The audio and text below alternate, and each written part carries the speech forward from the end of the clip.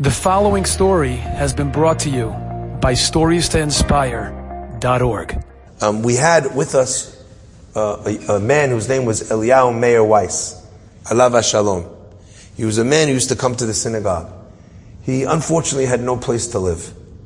He lived on the streets of Manhattan. He came here with his briefcase. Many of you have probably seen him in his time here, skinny with a little beard. And I tried once. I know the guy didn't have any money. I tried to give him a few dollars. And he said to me, "Rabbi, I don't want it. I don't want it. I don't want it." I said, "Why?" He says, "I want to work." He says, "Help me get a job." And I did. We tried a few different things. We actually got him a job at one stage, right? I want a job. I want to earn my own way. I don't want any money from anybody else. One time he took money. One time. I had a $2 bill that I got from a big tzaddik. And the tzaddik told me, give this money to an ani and tell the ani to hold on to it until his mazal improves. And then he can give it to another ani. Okay? So I said to him, "You're such a special guy.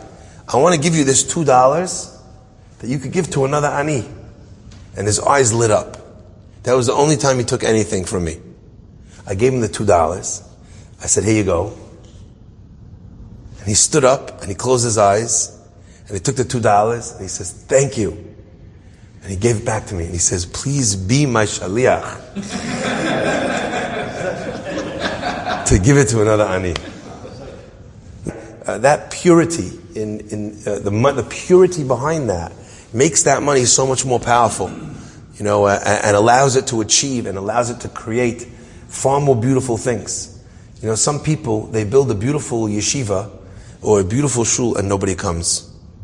And sometimes you have a little ramshackle hut that becomes a minyan factory and there's minyan after minyan after minyan. You ever see that? It's and you think to yourself, why couldn't the crowd choose a beautiful shul to pray all the time and to learn all the time in? Why are they learning in a place that Bezor the heat works? There's a siyata dishmaya that's given when a person gives with the right way, that the thing that they built should actually function in the way that they hope it would. Some people merit it and some people don't. And it really depends on the way that you build it. Did you build it the right way? Did you build it with the right money? Did you build it with the right heart? And if you did, it gets the beracha of that thing. So too in everything that we do in life. If we build pure, then it grows and it becomes very special. And if we build selfish, and if we build exclusionary, and we're pushing people out, then indeed that is also what that place becomes, a place that doesn't welcome in people. Baruch Adonai Le'olam. Amen ve'amen. Enjoyed this story? Come again. Bring a friend. StoriesToInspire.org